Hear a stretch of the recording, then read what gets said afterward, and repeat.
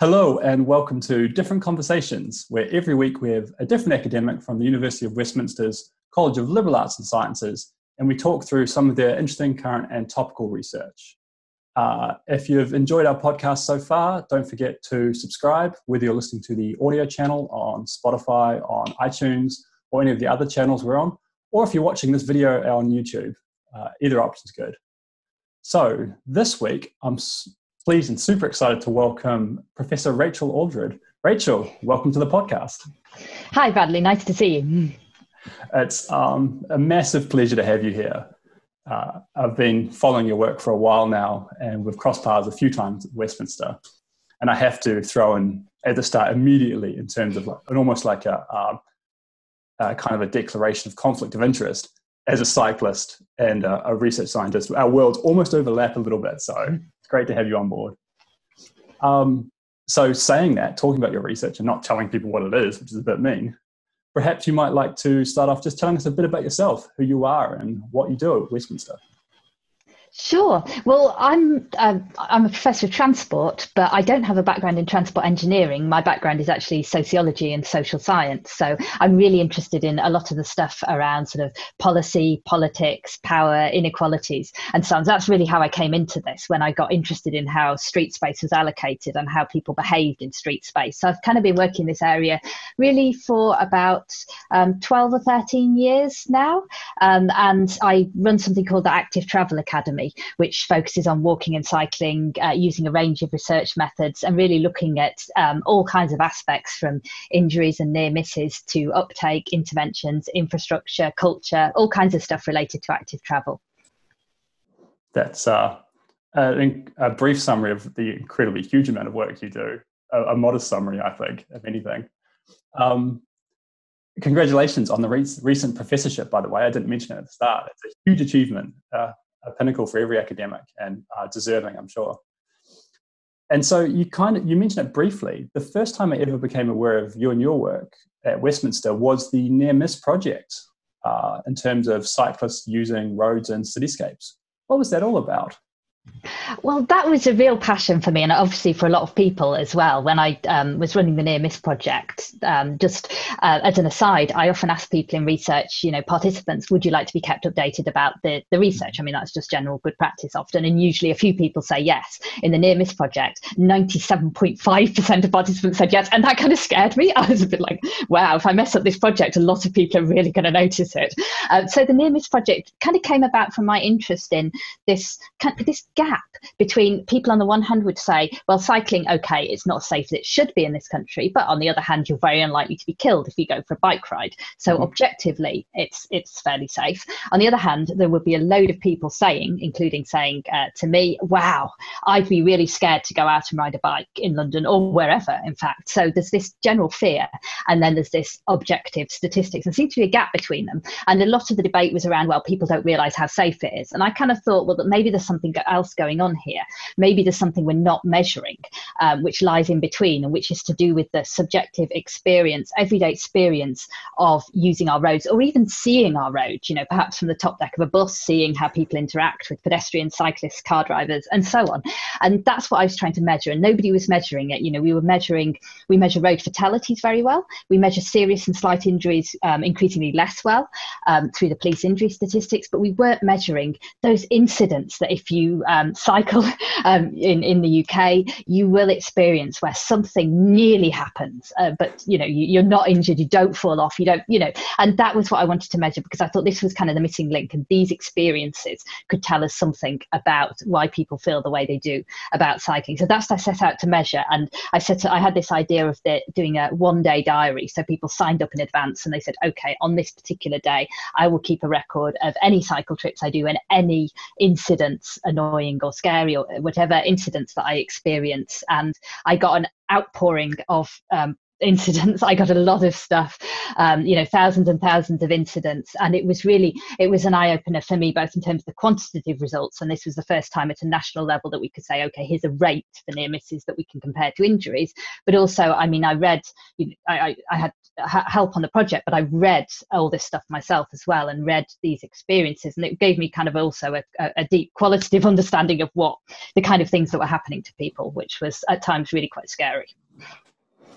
Yeah, and I think it also kind of disclosing my participation, I think, because we always keep our participants anonymous, but I'm pretty sure I was one of your participants from memory. I remember signing up for it. Oh, thank you. Because it was a good idea. And like you say, you were saying, the results were a bit eye-opening, that you didn't expect a number of people responding, but also what you found. Yeah, which was basically that people who regularly cycle in the UK could expect to experience a very scary incident on around a weekly basis, which kind of tells you something about the day-to-day, what kind of situations people are finding themselves in out there. And the thing we found in the second year, because we ran it for second year, in the second year we asked about cycling experience, which I didn't think to do in the first year. Somebody helpfully suggested this would be a good idea. I can't remember who. I should credit them, but anyway, so I included a question about experience, how long they've been cycling for, and most people in the study have been cycling for quite a long time. So this was people who you would think might be quite hardened to some of these experiences, but there was a minority who'd been cycling less than 2 years.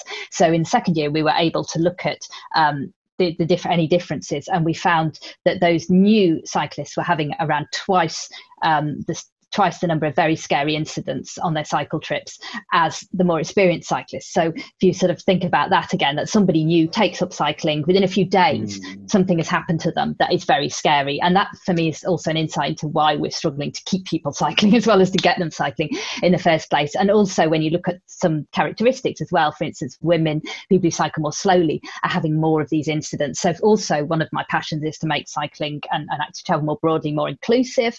And this gives us another insight into why, when you look out on the streets in the UK, you tend to see people from, you don't see a wide diversity of demographics, let's say. Yeah, I do get what you mean there. And I think that's a really key finding. In fact, it's almost a kind of a terrifying finding if you think about trying to include people in active transport, that the people who are the newest are having the worst experience. But yeah.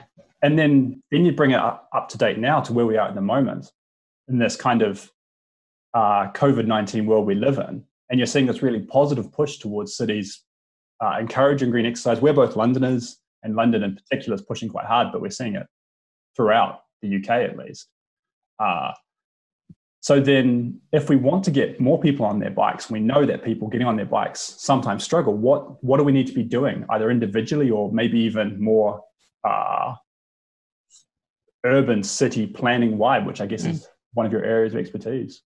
Exactly. I mean, action at a range of levels. I mean, the national level, more support, more funding, more. One of the problems that we have in this country is we've had years of cuts and austerity, and obviously local authorities are now in an extremely difficult situation as well.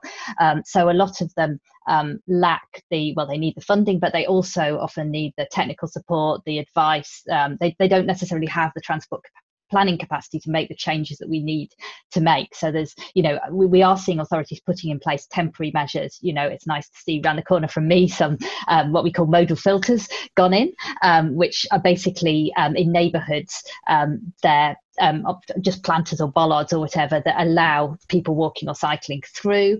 You can access any house, any address by car, but you can't just cut through the area in a car. So they reduce the amount of through motor traffic. And my research has shown that kind of thing is, it helps people walk and cycle more. It helps walking as well, because it means that local neighbourhoods are quiet. You don't have people cutting through local neighbourhoods trying to avoid main roads. So things are starting to happen, but authorities like the authority I live in, Hackney, has experience of putting these kind of things in before. This is something they know how to do. But for a lot of parts of the country, this isn't something that they've done before. They're not used to building high quality bike infrastructure. They're not used to putting in place these traffic reduction measures.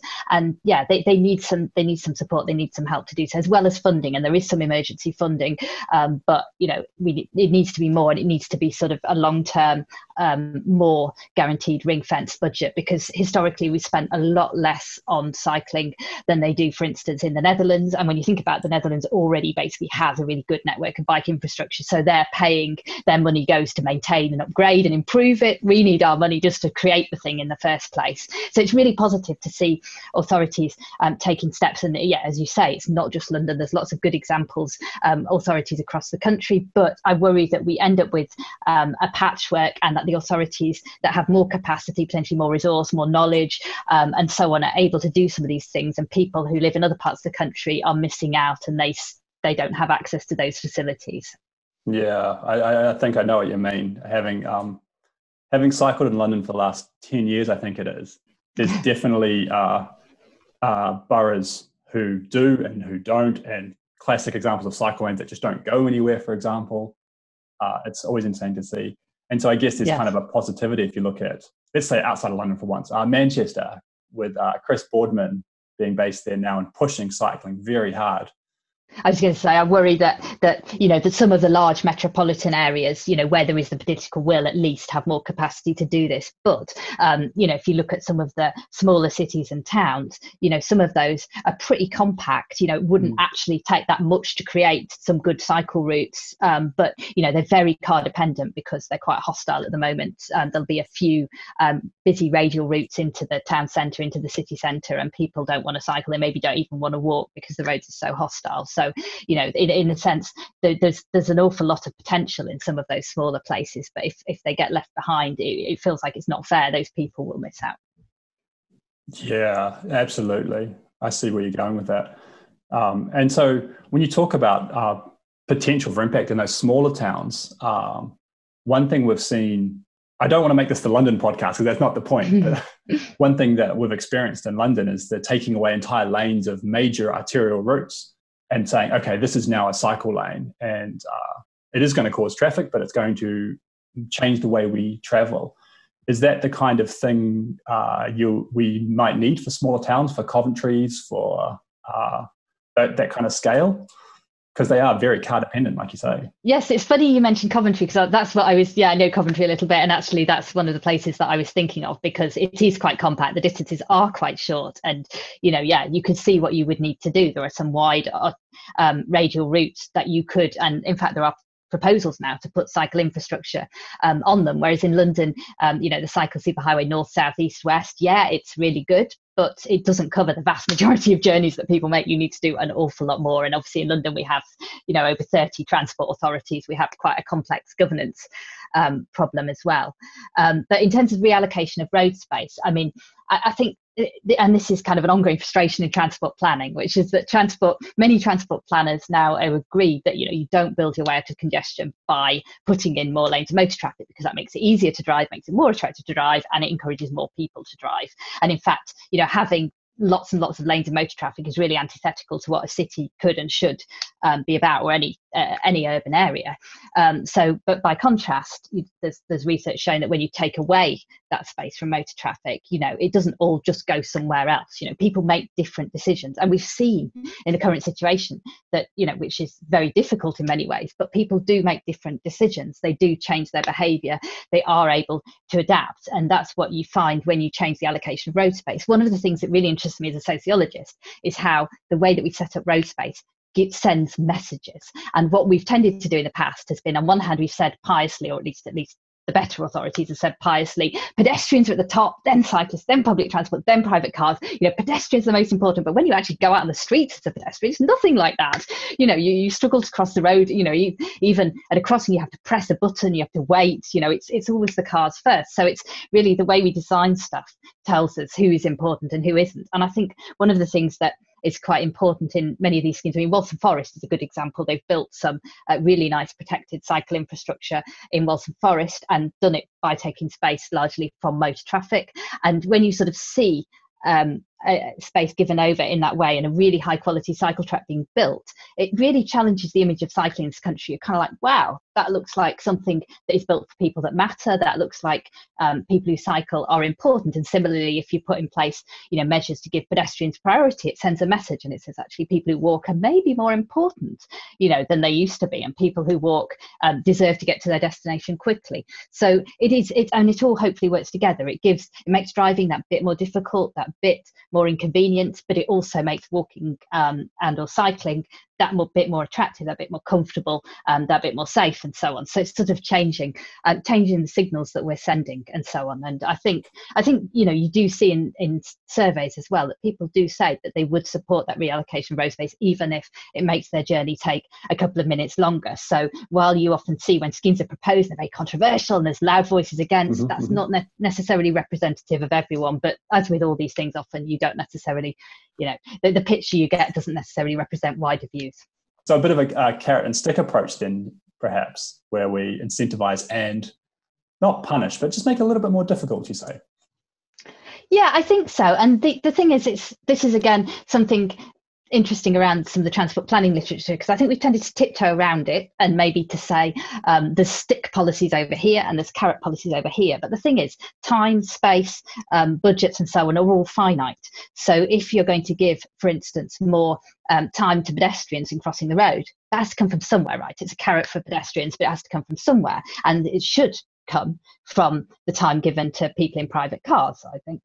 So basically, to get that time for pedestrians, it needs to come from somewhere. So very often, carrot and stick policies go together, or you reallocate car parking as bike parking, for instance. So it's a little bit harder to park your car, it's a little bit easier to park your bike. They go together. You can't just magic up space from nowhere, usually. One example I've shared with my students before in terms of active transport was in, I think it was Eastbourne, small seaside town in England. And I used to do a lot of research down there during my PhD, unrelated to the story I'm talking about, but they have a very busy main road right outside their train station. They have a lovely small town centre, a train station right there, and then a 4-lane road that cuts right between the two of them. And then they've got a crossing, and there's a sign on the crossing saying not suitable for older people, because the time to cross the 4 lanes is too long for the timing of the lights. And so I hear exactly what you're saying about incentivization of pedestrian.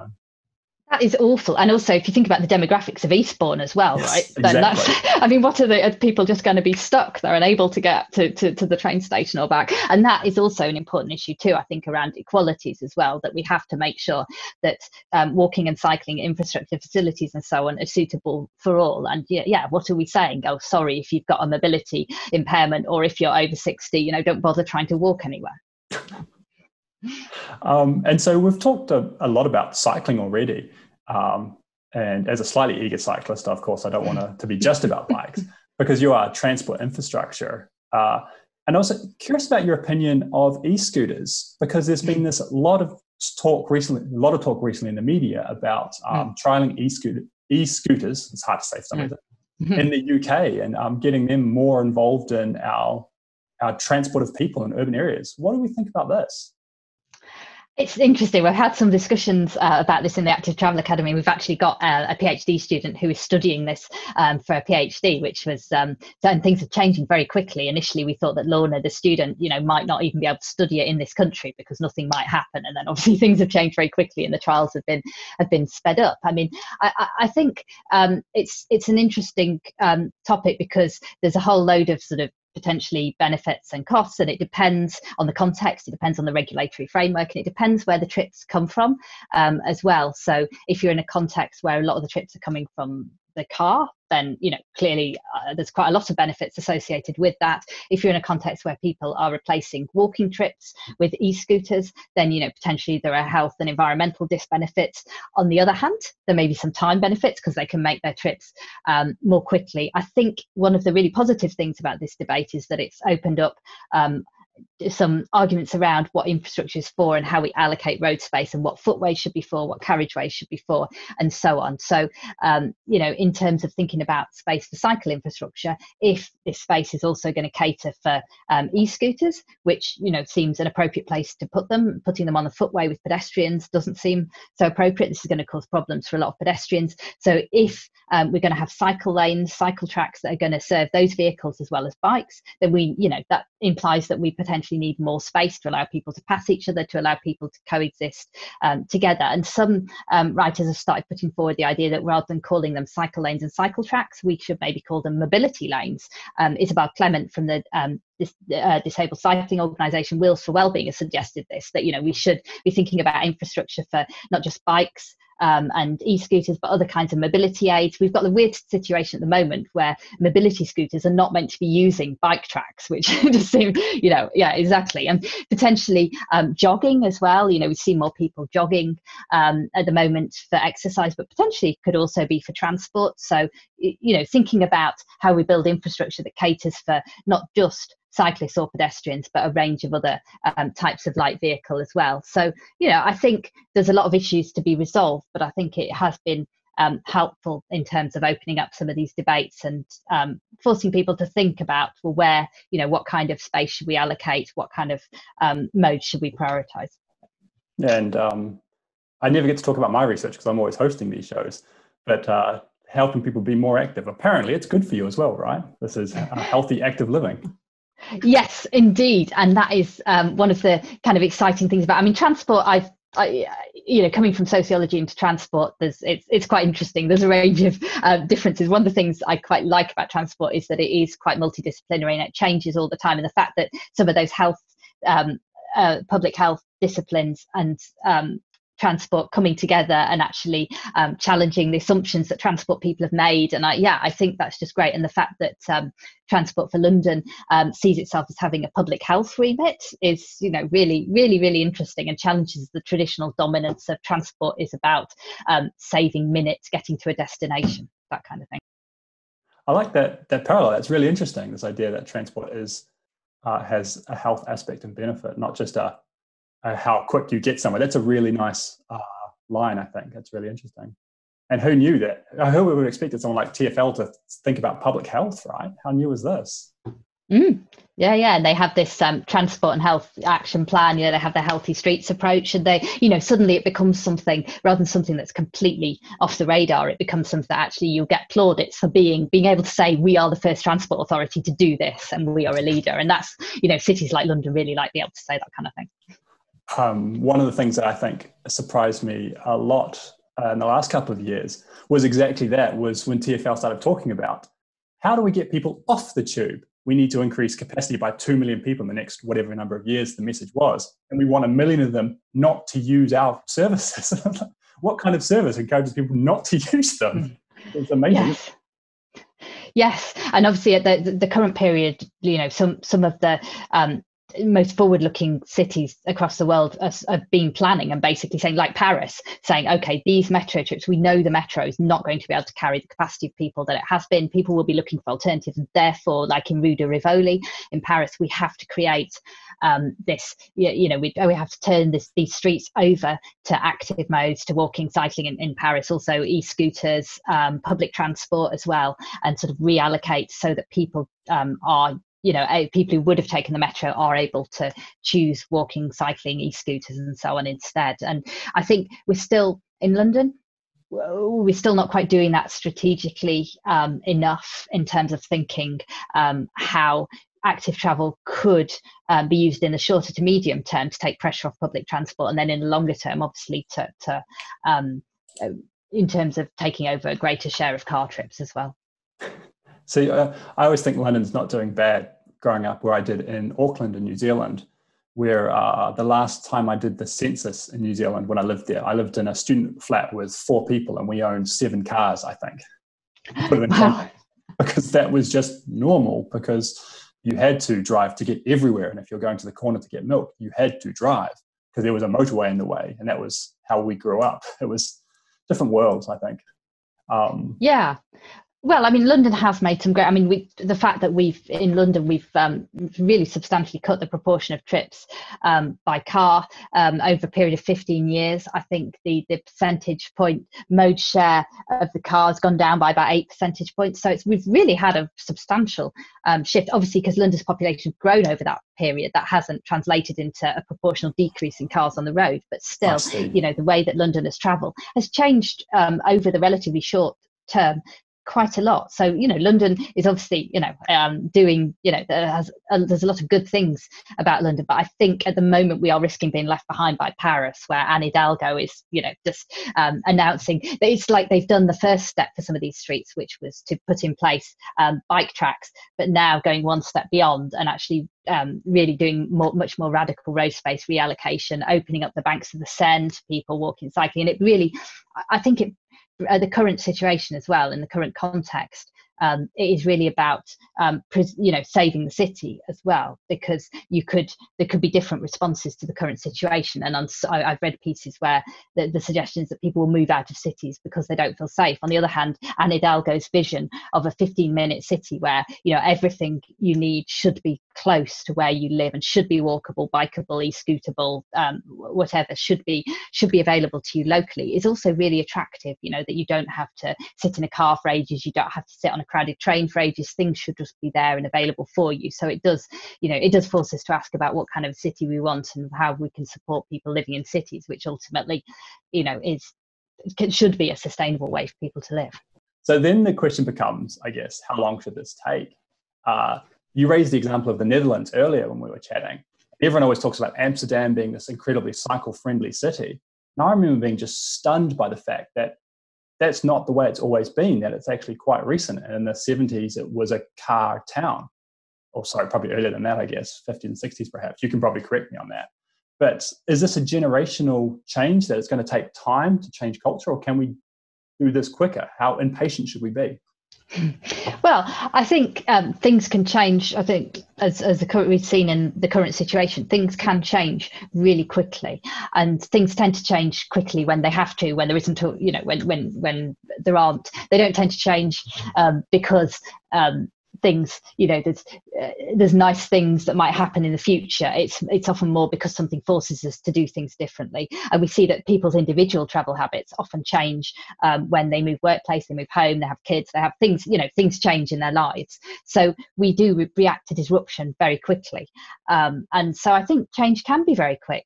I mean, when I was doing, I've been leading an evaluation study of the Mini Hollands in Outer London, which is has involved the creation of a lot of low traffic neighbourhoods, bike tracks and so on. And we saw measurable results in change of travel behaviour after a year, which I did not expect. I was ready to say to Transport for London, who'd funded it, well, sorry, we don't have anything to say. It's to show at 1 year, but then we wouldn't expect it because change takes time. But actually we were measuring 40 to 45 minutes more active travel a week after a year using a rigorous design with a control and intervention group. So things can change pretty quickly. And I think sometimes I get frustrated when people sort of say, well, we need to change the views of the younger generation. We need to educate. We need to wait until they're, our age for them to do something better. And I know that's not what you were saying, but the kids actually really want things to be different. It's actually us that are the problem. And when you ask the kids about how they want to travel to school, they want to walk, they want to cycle, they don't want to be in the car. And looking at the Fridays for Future, looking at all the young people's protests, they want things to be different, and they want things not to be messed up further. So I think particularly in terms of thinking about the behaviour of younger people, there is a chance for change to happen very, very quickly. And the great thing is as well, when changes are made, people, they may often be, as I've said before, controversial, but often after they've happened, people see that their street doesn't have to be just full of cars passing through the whole time, that there could be benches and planters, and it could be nice, it could be children playing, it could be how they maybe remembered in the distant past that their childhood was. And yeah, they just want it to be a nicer place to live. And I think people are often very scared of change, and this is not surprising. People are distrustful of local authorities and of authority more generally. But I think there is a lot of scope for radical changes to happen quite quickly and to have measurable results. So that leads to the kind of the obvious, almost last question I really want to ask you, which is almost the key one. We shouldn't have saved it to last. So now you're talking to that individual who maybe wants to make that change, who is a bit nervous about maybe jumping on a bike for the first time or being on a bike in an urban area. So what are some suggestions or hints or tips you can have for people who want to make these changes but don't know how? Yeah, I mean, one of the things that it's probably quite necessary to do if people are nervous about cycling is to make their voice heard in terms of asking for better conditions for cycling from local authorities, from local transport authorities, and so on. It's really important that those people, the decision makers, hear from people saying, I would like to cycle, I'm a bit nervous to cycle, and if there was a cycle track, if there was a route through this park or whatever it is, then it would make me feel more confident. I would say in the shorter term as well that, get some advice from somebody. I've given a colleague a route from northeast London to the university as a suggestion that is better than probably the obvious one that you would choose. When I first started cycling, I followed bus routes because they were obvious and they had directions, destinations marked on them, but often these were really quite hairy routes and they were not necessarily very pleasant. Unfortunately, there isn't always a nice route. We have to get to Marylebone. At the moment, we have to cycle down New Cavendish Street, which there was meant to be an improvement done years ago, but it is still an unpleasant, car-choked, one-way, busy street with car parking. So, still a need for improvements there. But I hear that we're meant to be getting a pop-up bike lane along Euston Road and Marylebone Road. So I'm very much looking forward to that. So yeah, ask somebody for some advice. And yeah, maybe also around getting a bike, I'd perhaps think about trying to get a second-hand one from a reputable seller. But you don't necessarily need to spend lots of money on a bike. There may be schemes that you can access. And so yeah, those are some ideas. I think we might do a bit of a link dump as well in the blurb for today to give people some access to some resources you've talked about. Well, that's been brilliant. If people want to find out more about you, about your research, about your work, about Active Academy, where would we direct them? Where should we find you on social media or online? Sure. So the Active Travel Academy has a blog site on the university website. So that's blog.westminster.ac.uk and then /ATA. So we also have a Twitter feed, which is at active_ATA. And my own personal Twitter feed is at Rachel Aldred. So there's various different ways to catch up with us. And yeah, I'm pretty easily Googleable as well. So papers that I've written can quite easily be found, and mostly are freely available. Are freely available either on the journal site or on my website, if not. And once again, we'll make sure to link dump those so we've got them available. And that's unfortunately all we have time for. So thank you so much, Professor Rachel Aldred, for appearing today on Different Conversations. It's been a pleasure.